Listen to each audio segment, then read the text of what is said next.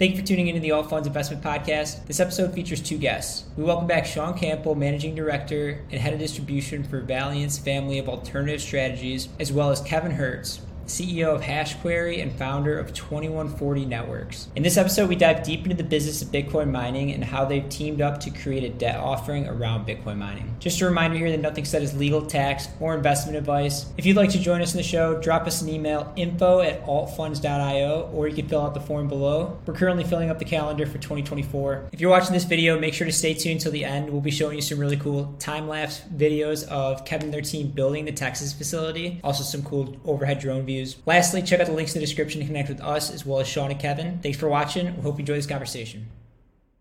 I'd love to learn about, from Sean's perspective, we'd love to know how you stumbled into this business. And for those that haven't seen your first episode, we're going to include the link down below.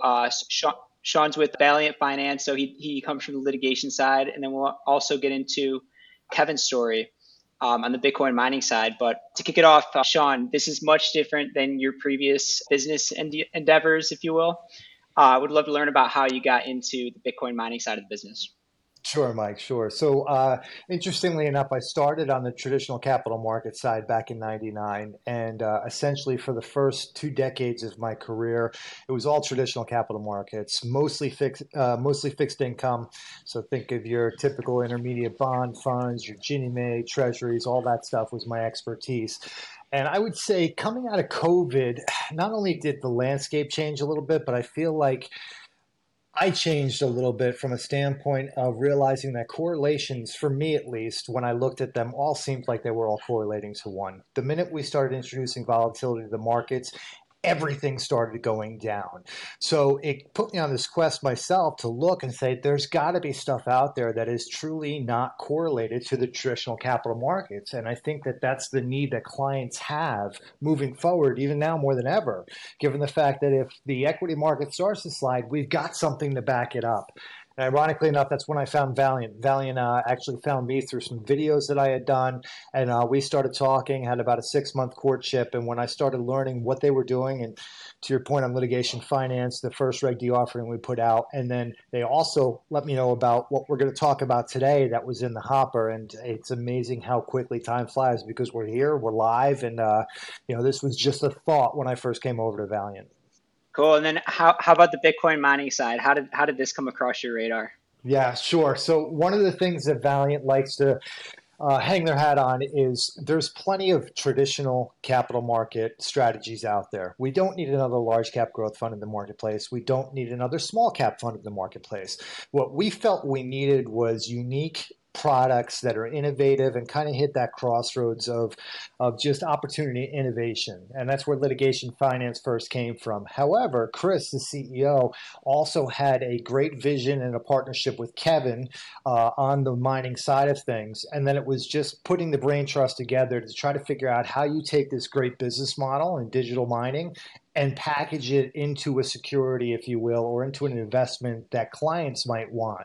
For me, and you'll learn this as we go along, the big thing for me is, as we all know, I know very little. I will represent the public here and say I know little about crypto, just like most of us do out there. However, the one thing I did know was, my gosh, every time I heard somebody say Bitcoin, all I knew was volatility. And the minute that we started to engineer a product that was actually taking the volatility out, but still giving you the ability to be in and exposed to crypto, was the minute I raised my hand and said, all right, we got to figure out a way to get this out there. Love it.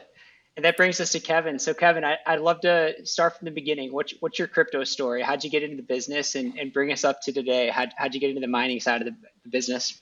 Sure. Yeah, just a quick little background on me. I'm a lifelong technologist. Grew up with a father who was a computer scientist from the 50s and 60s, going through when I was growing up in the 80s, we're soldering, motherboards together in our first Apple IIes and whatnot. So I got the bug real early, went and studied computer engineering and business at University of Southern California in Los Angeles. And out of that, I ran a couple tech companies, chief technology officer at a platform as a service company, and did that for about 10, 12 years. And one day I was sitting in a meeting and this guy came walking in, and just regular, customer meeting like we have all the time. But he was a big Bitcoin fanatic, and he started telling me about this thing. And I don't know how I hadn't learned about it earlier because I was late to the game. This is like 2018 that I'm really getting into it. And if it was 2009, when this all started, we'd probably be having a different conversation. But needless to say, I went home and I caught the bug. I stayed up late nights, one after another, reading white papers and digesting source code and all that kind of stuff. And when I stumbled upon the concept of proof of work, the original creation of Satoshi, that kind of makes the whole Bitcoin ecosystem run. That's when the light bulb really went off, and I totally fell down the rabbit hole. I spent weeks, digesting all of this stuff and trying to figure out how it worked. And my mining journey actually started as a hobbyist. So in 2018, I ordered a couple machines off of Amazon of all places. There were Bitmain S9 miners, some old school stuff by today's standards, and plugged them in my garage at the house that I'm sitting in right now. Had them running here. And I don't know if you've ever seen these things in person, but it's like a metal shoebox that sounds like an F-16 jet taking off and kicks out 200-degree air 24 hours a day. So I had the thing sitting in my garage, and that was short-lived because like 6 hours later when my wife came home and saw what I was doing in there, she was like, man, you can't turn our garage into a sauna. This isn't going to work. So I say I bet the family loved that. yeah, but I had it running long enough to, get my fix and really like realize that these things are real. It's not just like a magic money making machine. It's not a Ponzi. The code is real. It does what it says. And from there, I decided, what the heck, let's try turning this into a business. So that was 2018. Over the next few years, brought online several data centers, several thousand machines up and running, and kind of brings us up to today. I met the Valiant team, and they have a great philosophy on how we can potentially scale this thing and take it to the next level. And so that's what we're working on today. Love it. And so tell us more about the binding business. So what does your current setup look like? Yeah, so right now I have two wholly owned facilities, one in Washington State and one in Texas in a town called Denver City. The Washington one is a warehouse structure. There's two buildings that hold a couple thousand machines, powered off of 100% hydroelectric power, which is really nice. It's green, zero carbon footprint.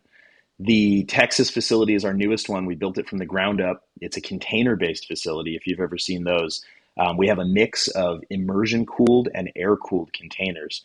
The immersion is the hot stuff on the market right now. It's probably where everything in the mining space will go over the next 5 to 10 years, but it's still relatively new technology in the mining industry. And if you're not familiar with immersion, there's really two ways to cool the machines. You can blow air through them, which is what most people do, which is effective. But as you blow the air through, since you're using ambient air from the outside environment, you get dust and other particulate that kind of builds up in there. And then in the summer, depending on where you are, if it gets hot, it becomes hard to cool with hot air. So immersion cooling, you take the machines, you remove the fans, and you literally submerge them in this stuff called dielectric oil. Dielectric oil is a neat substance. It's clear like water, but it has two unique properties. It conducts heat very well, and it conducts no electricity.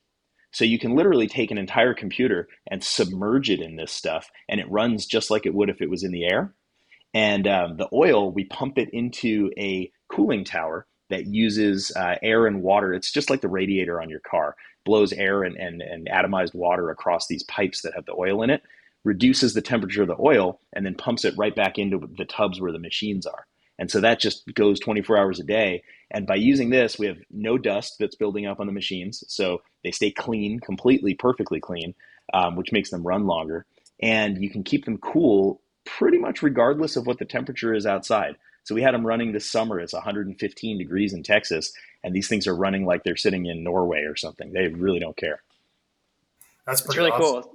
Yeah. Does I guess, would it be more efficient to run does it use more energy to cool these during the Texas summer versus Washington or a different place? Good question. It's actually more efficient to run them in the immersion all around. The only negative, the only drawback to it is that the equipment is more expensive up front. So you're making a bigger upfront investment to get the higher quality and the newer technology. But over the long run, it pays for itself easily, and in both power cost and longevity of the machines.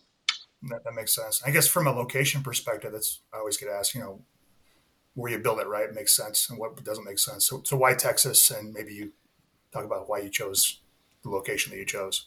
Yeah, sure. If you're running air cooled, then the climate is a huge consideration, right? Because you don't want it to be 115 degrees trying to cool the machines using the air.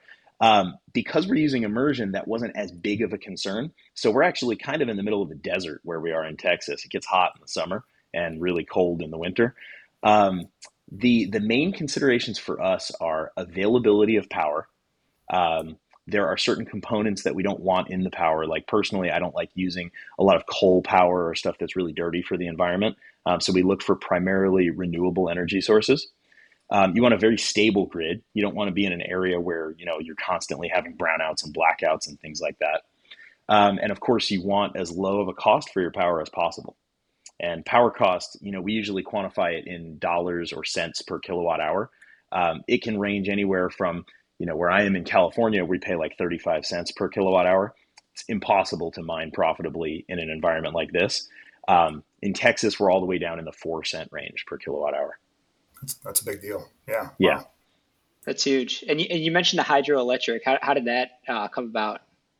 Yeah, hydroelectric, I think, is one of the holy grails for mining if you can find it. The problem is that there are not very many places where they have, huge quantities of hydroelectric power readily available. So Washington State happens to be one of them. They do have a moratorium, though, on Bitcoin miners coming into the area. So I was lucky to get my hands on a facility there because it's almost impossible to build a new one at this point. Yeah. And how did that process go? How do you buy one of those? Yeah, it was interesting. I mean, this was fortunately for me, I had been hosting my machines. The way I got started was co-locating machines in other people's facilities. That's how most people get started in this business. It's actually relatively rare to own your own facility, from the ground up.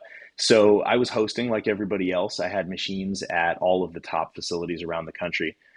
One of the facilities that I happened to be hosting in, they just were looking for a way out, I guess. So we worked out a deal to acquire it. My machines were already located in the facility, so it was a nice turnkey process for me. And that's how we got into it.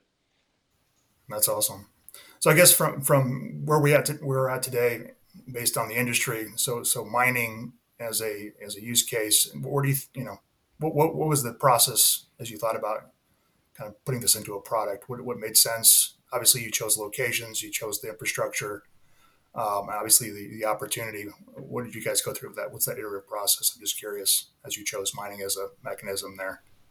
So, as you know, with Valiant, what we try to do is look for investments that just don't exist or are unique in a way from everything else out there, thus the litigation finance. So for us, when we looked at, Kevin's business from a mining perspective, and we started to quantify and say, well, wait a minute, we can actually do this as almost private credit and be able to give a cash flow stream. That's really what enticed us. It doesn't, for Valiant itself, we look at the industry as not as important as the correlations, one, and the ability to make that commitment that we make as far as being able to offer something like a secured note in a format like that to be able to structure. So it just so happened that, Kevin had been doing this for a while. It was a great idea from our standpoint to say, hey, we can package this into a product and really help scale and grow DPash as well.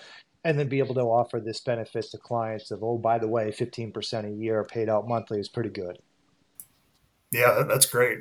Being industry agnostic and being able to just take advantage of whatever the best solution is for your clients. That's a great, great thought process for sure. And get down to the numbers. I'd love to learn about kind of more of the cost of the machine. So what does it cost to run a Bitcoin mine or to purchase a Bitcoin mining machine?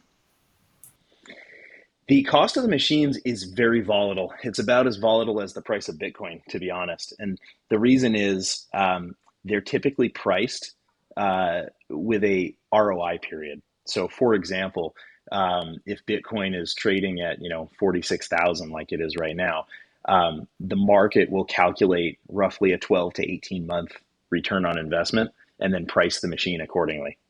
From our perspective, what I like to do with my business, I know that this market is extremely volatile, probably more so than almost any other one out there. So I designed the business to have the lowest operational cost possible so that we are still profitable and in a good position, even in the sort of deepest trough of the bear market, if you will. What are some of the steps you take for that? Yeah, so we're very lean in terms of a operating business, as few employees on the payroll as possible. We have contractors that manage the facilities remotely. So from a personnel perspective, we keep it very lean that way. As I mentioned before, we locate the facilities in areas where the power cost is as low as possible while it's still stable. And that is the largest component to the cost of operation is the power. Our Texas facility is approved for up to 20 megawatts of power. So you can imagine the bills get pretty big there. And just a penny or two difference on the cost makes all the difference in terms of operating the business. Those are the two main pieces. The miners, which is what you asked in the beginning, is the other one. We have deep connections with the manufacturers of these machines. We've ordered many thousands of them over the last 6 years. And so typically we're purchasing machines from Bitmain or WhatsMiner, which are probably the two premier manufacturers of machines. There's a lot of other ones. I've tested pretty much all of them, but I like to stick with those two because they are the easiest to get repaired in the case that you need parts or to send them into a facility. And so in terms of buying the machines, we like to buy them in bulk because obviously you get a better deal going that way. And we like to try to time the purchases with certain periods in the market.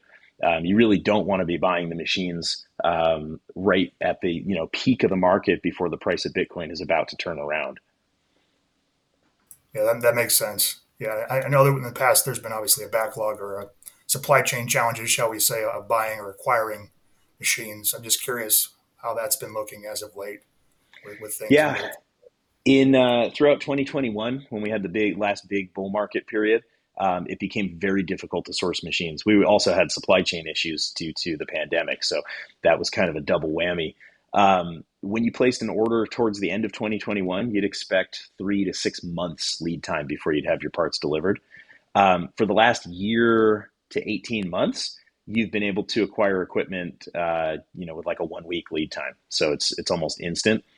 The market is shifting now because of all of the hype that's going on, the price of Bitcoin building up.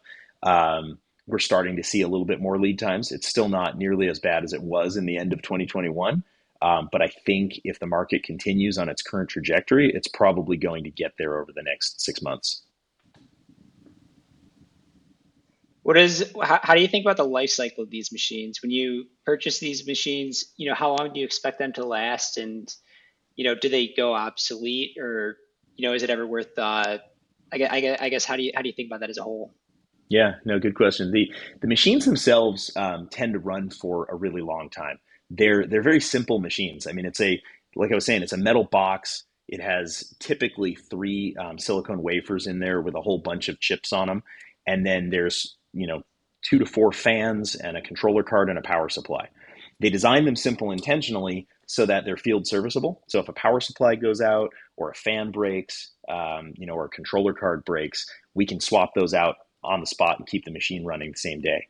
If the hash boards break, it's a little bit more difficult to repair them, so we send those into a repair shop. But all this to say, those machines run almost indefinitely. If you take good care of them, they'll be going for many, many years, at least 3 to 6 years, possibly quite a bit longer.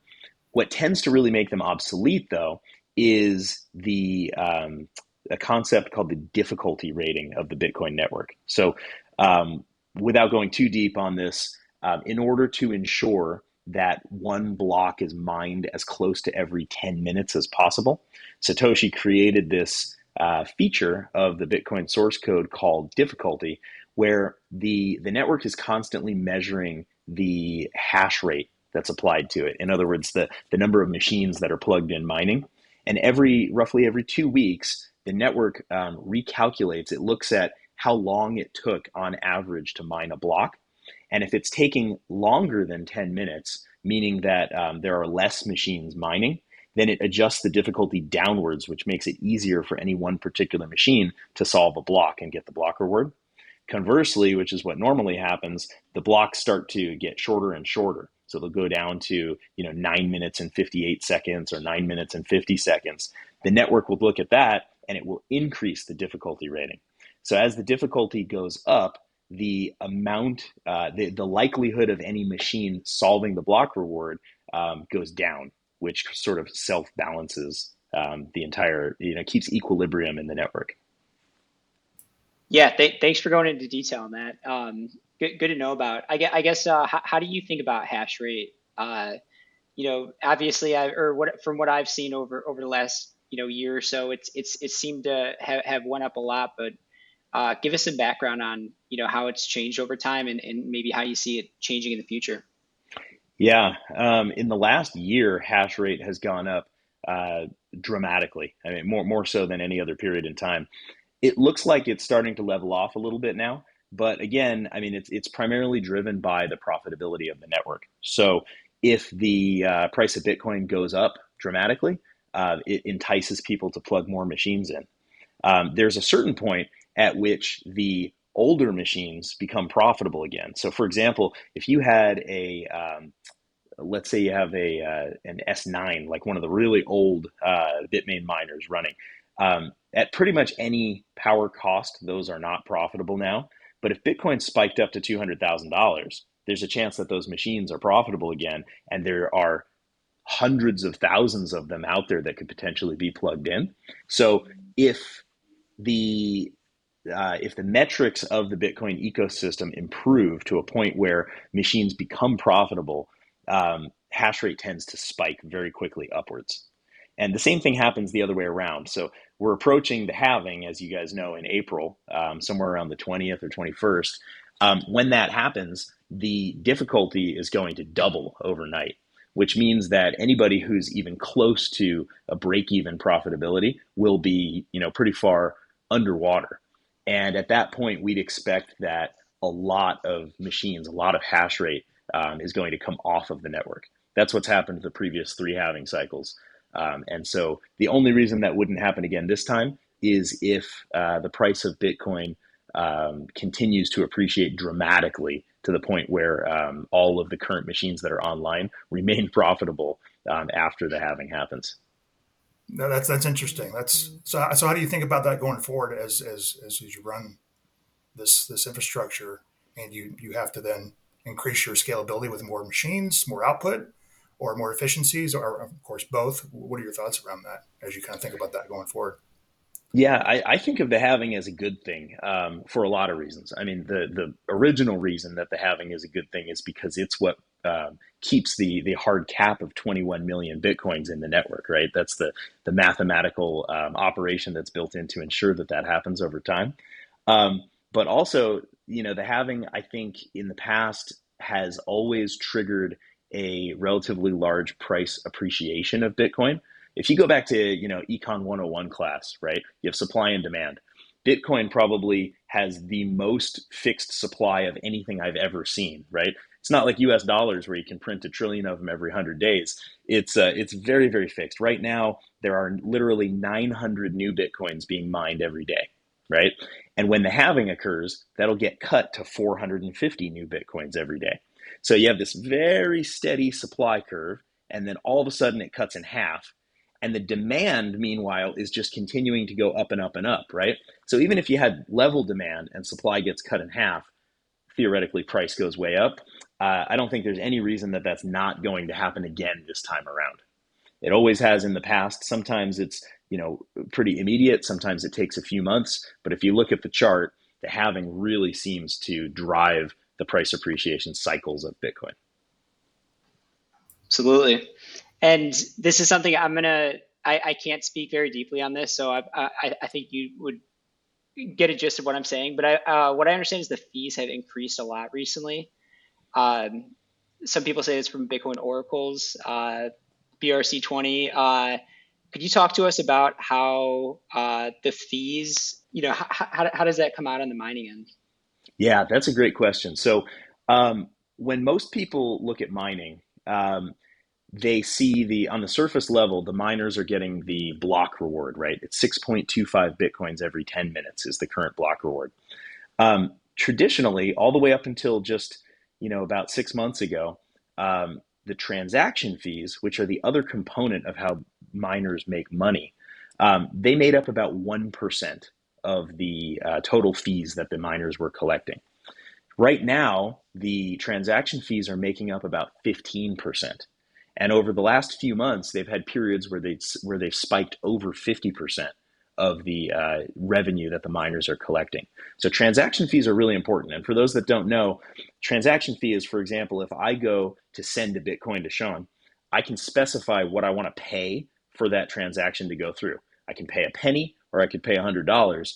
The miners are earning that fee. And so the miners are incentivized to process the highest fee transaction first and the lowest fee transaction last, right? So if you are in a rush and you really need your Bitcoin payment to go through quickly, you put in a high transaction fee. Now, you mentioned ordinals, right?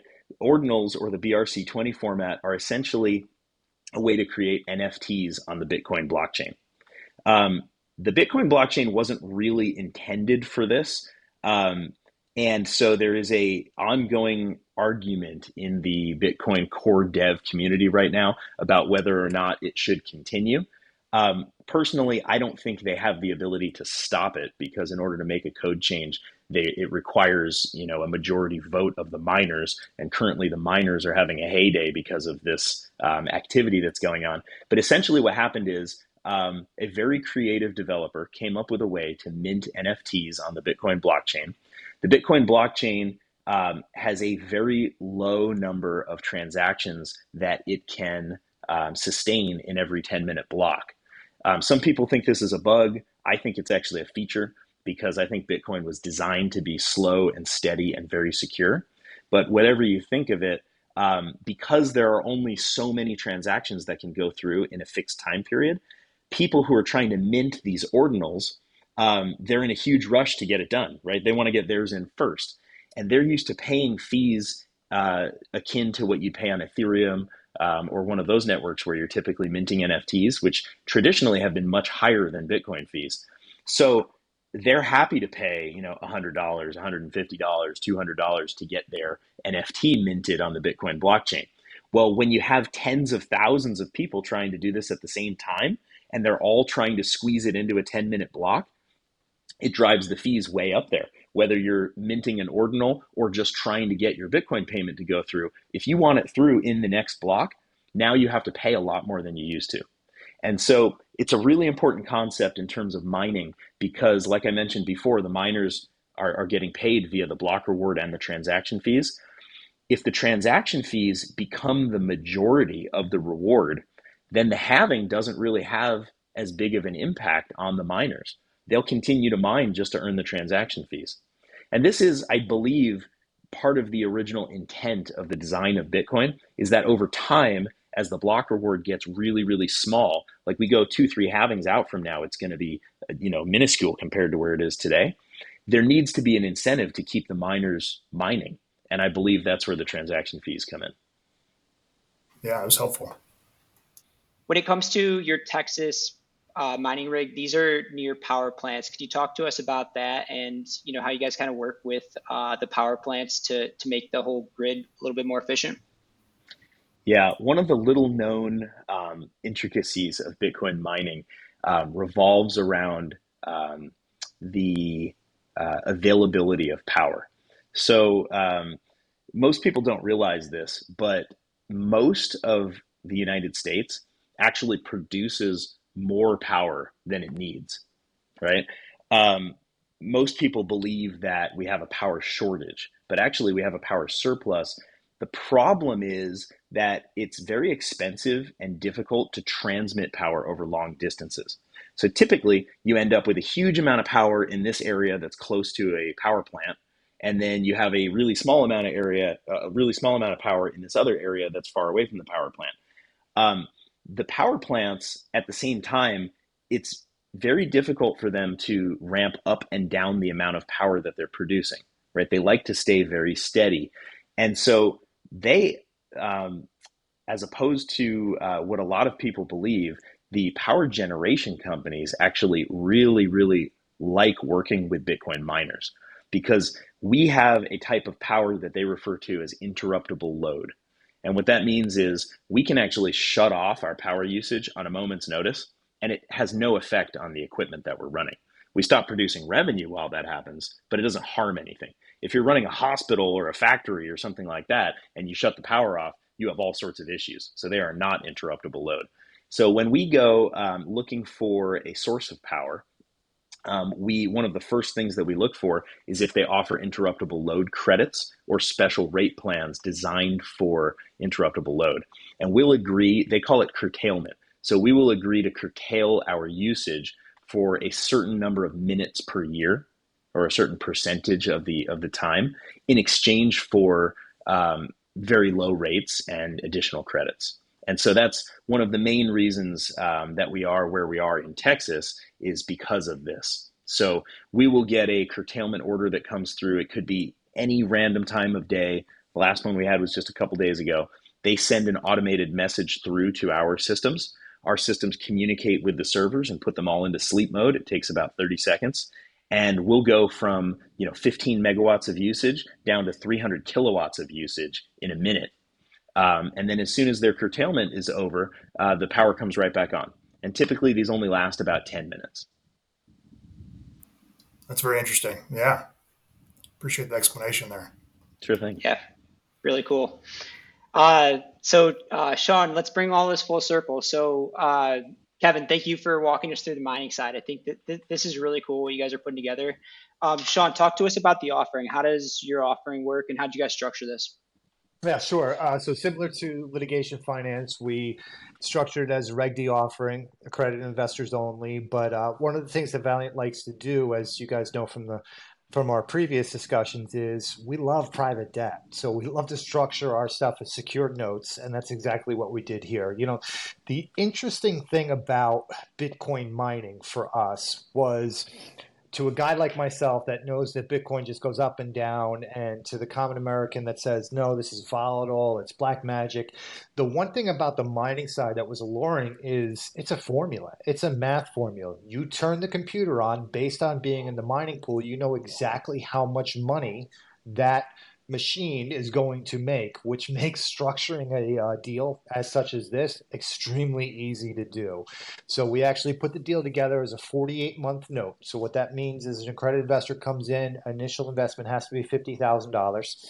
They will get a 15% a year in fund one, and I'll explain the two different funds in a second. They'll get a 15% a year return that'll be paid out monthly, except for year one. Year one, we have a blackout period in the first quarter. So for the first 3 months, the client will not receive their monthly coupon, but they'll get a catch-up rate for the final 9 months of that year one to get them to 15%.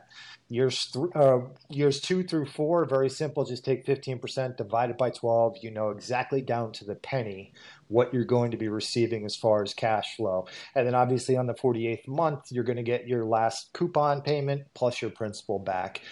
So that's a 48-month secured note deal on fund number one. We felt this was important for folks that were just looking to be able to round out a cash flow basis. I mean, I would love to think that we could all live off of Social Security when we get older. I know I'm not going to be able to.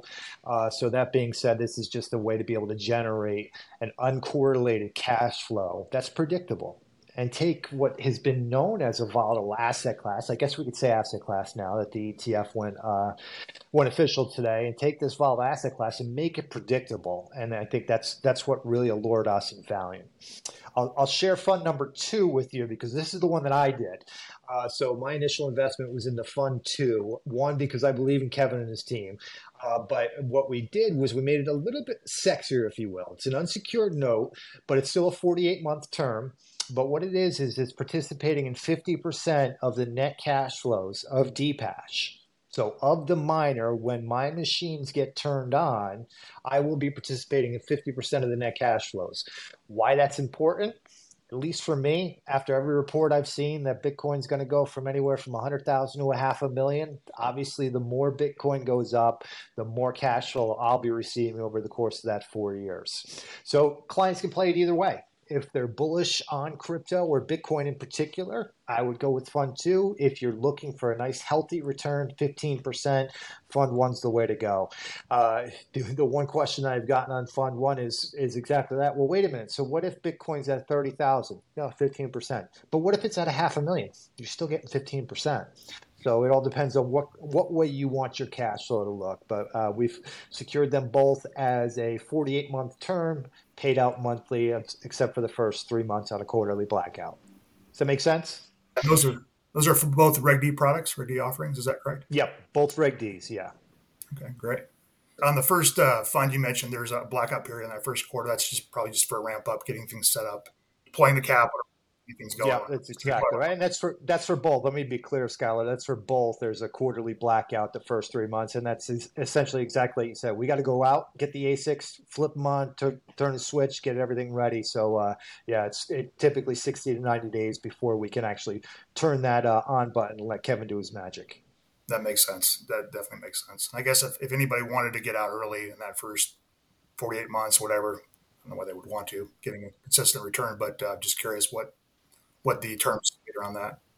So there, as it stands now, very similar to litigation finance. It's something we're talking about. So there will be a secondary market, or there will be the ability to get out at some point. The way that I explain it now is, listen, you got to be comfortable with locking at least your principal up for the 48 months and taking that cash flow. But I can guarantee you, the way that we think at Valiant, we're always thinking ahead on these things. There will be a secondary market.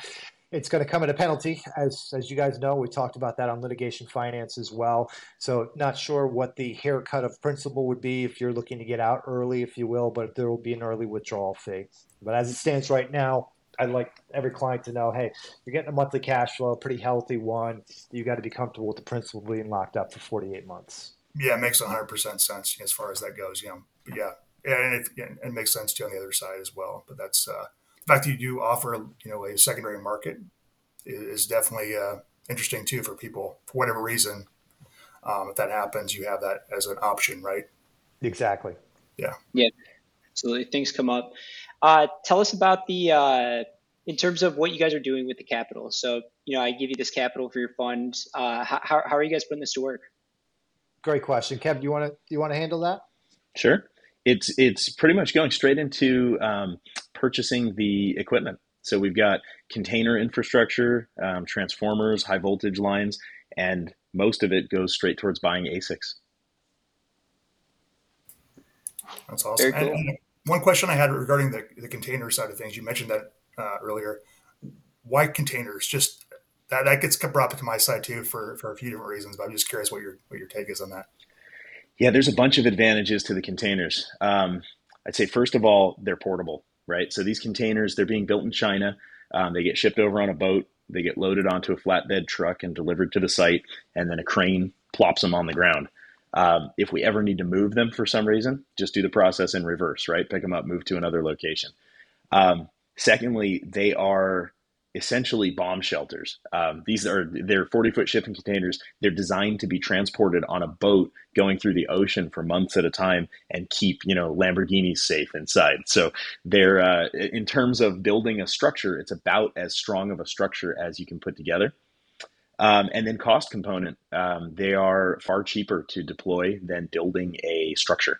So we could build a warehouse. It has the opposite problem, to the benefits that I was going over for the containers. You can't move it. It's definitely not as strong. It takes longer to set up and build, and it's more expensive. So I think all around, the containers are the way to go. That's awesome. Makes a lot of sense. You obviously see a lot of the tiny home communities with those containers in Texas. Why not mining rigs, right? That makes sense. Yeah. Absolutely. And it looks cool. I mean, if you see a picture of it, we've got all these containers lined up in a row, and we've even started stacking them too high. So at the end of the facility, we've got these double stacks, and people who drive by out there have no idea what they're looking at, because it's in the middle of the desert. All that's around it is oil pump jacks, and then this crazy thing that looks like it belongs on Mars. That's crazy. How many rigs do you have in a container? I'm just curious. How many can fit in? The immersion containers hold 240, and the air-cooled containers hold 336. Wow. Obviously, the immersion is the way to go, right? From what you mentioned earlier. Yeah, a little bit more time consuming and expensive in the beginning, but it pays for itself relatively quickly. Um, you hold less machines in the immersion container, so it's a little bit less efficient in terms of machine density. But one of the benefits that I didn't mention earlier is because of how efficient the cooling is, you can actually overclock the machines. So if they come at a standard, let's say 100 terahash, you can typically run them at up to about 120, about 20% overclock. Consumes a little bit more electricity, but the main reason that you don't do that in air-cooled environments is because they get hotter. So since we're able to keep them operating, at the proper temperature, we can run them faster than they come, from the factory. And Skylar, I spoke at a technology conference in Vegas last, I think it was August, and I'll have to send it to both of you. We have a time lapse little video of Kevin's operation, which was just a sand pit. And over a 30-second time period, you just see it start to pop up and sprout out. I'll send it to you guys. It's pretty interesting just to see it. Yeah, that'd be great to see. Yeah, I think we broke a record on this one. I really wanted to prove to myself that we could, build this literally from the ground up. So in, the end of June, we acquired the property in Texas. And before the end of July, we had machines online and hashing. So it went from dirt to a functioning data center in less than 30 days. That's really cool. Almost even like a time progression video, right? Start to finish. You can see that. That'd be pretty cool. Yeah, it's pretty cool. That's what Sean's got. And we're running the data off of Starlink satellites right now. So really cool that we didn't need to, run any physical infrastructure out there since it's in the middle of nowhere. So that's actually a really neat piece of this that makes it even more portable. Super cool. Yeah, it is. Last thing on my mind is the risk. So talk to us about the risk of the investment. What if things go sour? Bitcoin drops to $10,000. While the hash rate continues to increase. How do you guys think about the risk end of this? Yeah, Kev, I'll start and then I'll let you finish up because this is something Kevin and I talk about every single day. So, for a guy like me being traditional capital markets, I always like to know where the bogey is. So because Kevin runs this business so lean, as you can imagine, we're stripped down to the point for a reason. If we're going to strip down to this point, we want to do it because we want to make sure that we're keeping the level of risk as low as possible. So the thing that I've tried to peg Kevin on, and I've given up because I know it's impossible, is Kev, tell me the number on Bitcoin where we can get to before we're calling our investors saying, I can't pay 15% anymore. I got to cut it to 12 or I got to cut it to 10. And to Kevin's credit, the reason we can't give that number is because there's too many variables. Not only is Bitcoin going to drop and have to drop precipitously from where it is today, but we'd also have to see the difficulty level drop. So it's hard to know where that difficulty level will be at whatever level Bitcoin is. I can't even give you a ballpark. I know what I can say is it's much lower than where it's running today. And I know Kevin can speak to this. We just went through what a lot called the Bitcoin winter, and essentially he was running extremely profitable all the way through that. So I'll be quiet. I'll hand it over to the more technical guy, but I always try to peg him on it. Where's Bitcoin got to be before this doesn't work? Yep. So, as Sean mentioned, it's hard to put your finger on the exact number because there's variables here that are always changing. What I can say is that, in the deepest pits of the last bear market, we were still operating at about a 50% profit margin. So it's very healthy. And that's the reason that I mentioned earlier. We've designed this operation to run as efficiently as possible. There's another piece of the puzzle, though, that most people don't realize. So we were talking about difficulty earlier, right? As the price of Bitcoin drops, more and more miners become unprofitable. They unplug their machines. There's basically nobody out there that's running these things as a charity, right? I mean, I have heard of some people heating their basements with them. That's fantastic. But there's no big organizations that are running tons of Bitcoin miners to lose money. So as soon as they get to the point where it becomes unprofitable, they unplug. The hash rate then on the network goes down, difficulty adjusts downward. So what that results in is the miners that are operating at the lowest cost basis are the ones that can stay online the longest. And when the ones that are operating at a higher cost basis are forced to unplug, it actually benefits those of us that can stay online through that sort of crypto winter period. So I've seen this happen several times. I've been through multiple halvings, been doing this for a while, and that's the reason that we've set up the business like that. So we feel that we'll be one of the last men standing, I guess is a good way to put it. There are a couple companies out there that they list tiers of cost level for Bitcoin miners. We are in the lowest tier above the people who get free power. And there are some of those out there, probably not in the US, in various countries, gray market power and whatnot. But for those of us that are actually paying for it, we're in the bottom tier. Wow. So that's interesting. So it sounds like you have a pretty good infrastructure. You've really, you're very nimble. You set things up in a way that makes sense for what you're looking to do. I'm just curious, as you guys grow, as you deploy capital from investors, right? As you look into acquire new rigs, is there a point where you're like, hey, I want to be at this level of AUM to where we want to kind of stay at a certain number of inventory of machines? Capacity. Yeah. Capacity. Yeah. I'm just curious if there's a capacity constraints at a certain level or no. Not really. It's a little bit of a complicated question, but at the simplest level, we are poised to scale dramatically from where we are now. So the current site in Texas is about 50% capacity. We'll probably have that full in the next 90 days. We have another site that's about 20 miles away, less than that, 10 miles away, where we're building a mirror image of the same thing. And we have additional sites that we're looking at already. Some really cool prospects. We have one that's a solar farm. It's a 100 megawatt solar farm, and they've already agreed to sell up to 100% of the power that they're generating directly to us behind the meter, which means that it wouldn't even go through an actual power company, just direct from the solar panels to us. We have another one we're looking at that's with a wind farm, which is very similar. Great deals because it's carbon-free energy production. And they love us because we're willing to pay substantially more than the power company is for the power that they're generating. And even though we're paying more than the power company would, it's still substantially less than we could buy power anywhere else. So it's a great win-win scenario. And these, 100 megawatt facility will allow us to deploy tens of thousands of machines. So we can continue growing well into the future. There's really no limit right now. That's amazing. I'm just curious too with investors. Obviously, there's a lot of questions that we covered a lot today, but anything else that they maybe are asking you guys that you didn't anticipate, or it was kind of a unique question as we kind of where things are at with the current market from an investor point of view? Obviously, we're going to ask about just the infrastructure, right? They're going to get the yield. That makes sense. But anything else that's come up just from a infrastructure point of view that they ask about as you're having these conversations with LPs coming in the door?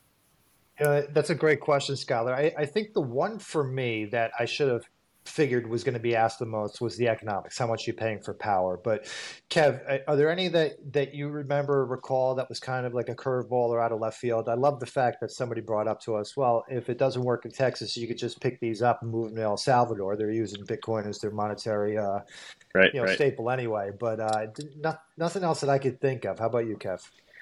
Not really. I mean, there's one piece that we didn't touch on earlier that might be important for people to understand is, and I get asked this a lot, is, how do you know how much money you're going to make, right? Because the underpinnings of Bitcoin mining are based on luck, right? If you're the lucky miner to win the block reward, then you get 6.25 Bitcoins. But what most people don't realize is that, close to 10 years ago, it became so unlikely that any one of your machines was going to win the block reward that you're probably better off just putting the money into lottery tickets, right? Because it's literally mathematically more likely that you would win the lottery than you would have one machine that's going to win the block reward. That's a true statement today. So what they did is similar to if you've ever been in an office with a bunch of people and you pool all your money together to buy more lottery tickets, right? Everybody puts in $50, and then if anyone wins, you split it equally. The pools, the mining pools, operate off of the same philosophy. So everybody contributes their hash rate to a mining pool. The mining pools have grown so huge that at this point, it's just statistics to them. They know that every certain number of minutes, they're going to win a block, and it gets distributed evenly. For me, when I saw that, 5-6 years ago, the mining pools had already started prepaying the miners as an incentive to get them to join their pool. That's when I realized that this is a business, right? There's no more luck involved. I know that for every petahash that I contribute to the mining pool, I am going to get paid a fixed amount every single block, every 10 minutes, all day long. And so that's what makes it math. There's really no luck involved anymore. We can build a spreadsheet, calculate exactly how much we're going to make over time, and it plays out like clockwork day in and day out. Oh, that's great. That's a great insight there. Yeah, really cool. You opened up the door for some more questions, but I'll save those for next time. Cool. This is really cool. Yeah. Great insight. Kevin, Sean, really appreciate this. Best of luck with the fund. Where can people go to connect with you? Yeah, so valiantfinance.net. Valiantfinance.net is where you'll find not only litigation finance, but our digital mining fund 1 and 2. I know you guys have my contact info as well, Mike, so feel free. People can catch me on your site by just logging on there or shoot me an email. I'll be happy to talk to anybody. I mean, what Kevin brought up at the end, just to put the nail in the coffin, if you will, is so important. That's what excited us at Valiant. Was this wasn't luck. This was a math equation, which makes something with fixed income, private credit, if you will, very easy to manage then and get our arms around. So if you ever want part 2, by all means, Mike, just hit me up. We'd be happy to come on if you got some more questions. Well, thank you guys so much. Really appreciate the time. This is a lot of fun. This was great, guys. Thanks for having us, guys. Appreciate it. Thanks again for watching. We hope you enjoyed this conversation. Please make sure to like and subscribe for more information like this. And once again, we're filling up our calendar for 2024. So if you're interested in joining us in the show, drop us an email, info@allfunds.io. Check out everything in the description below to connect with us.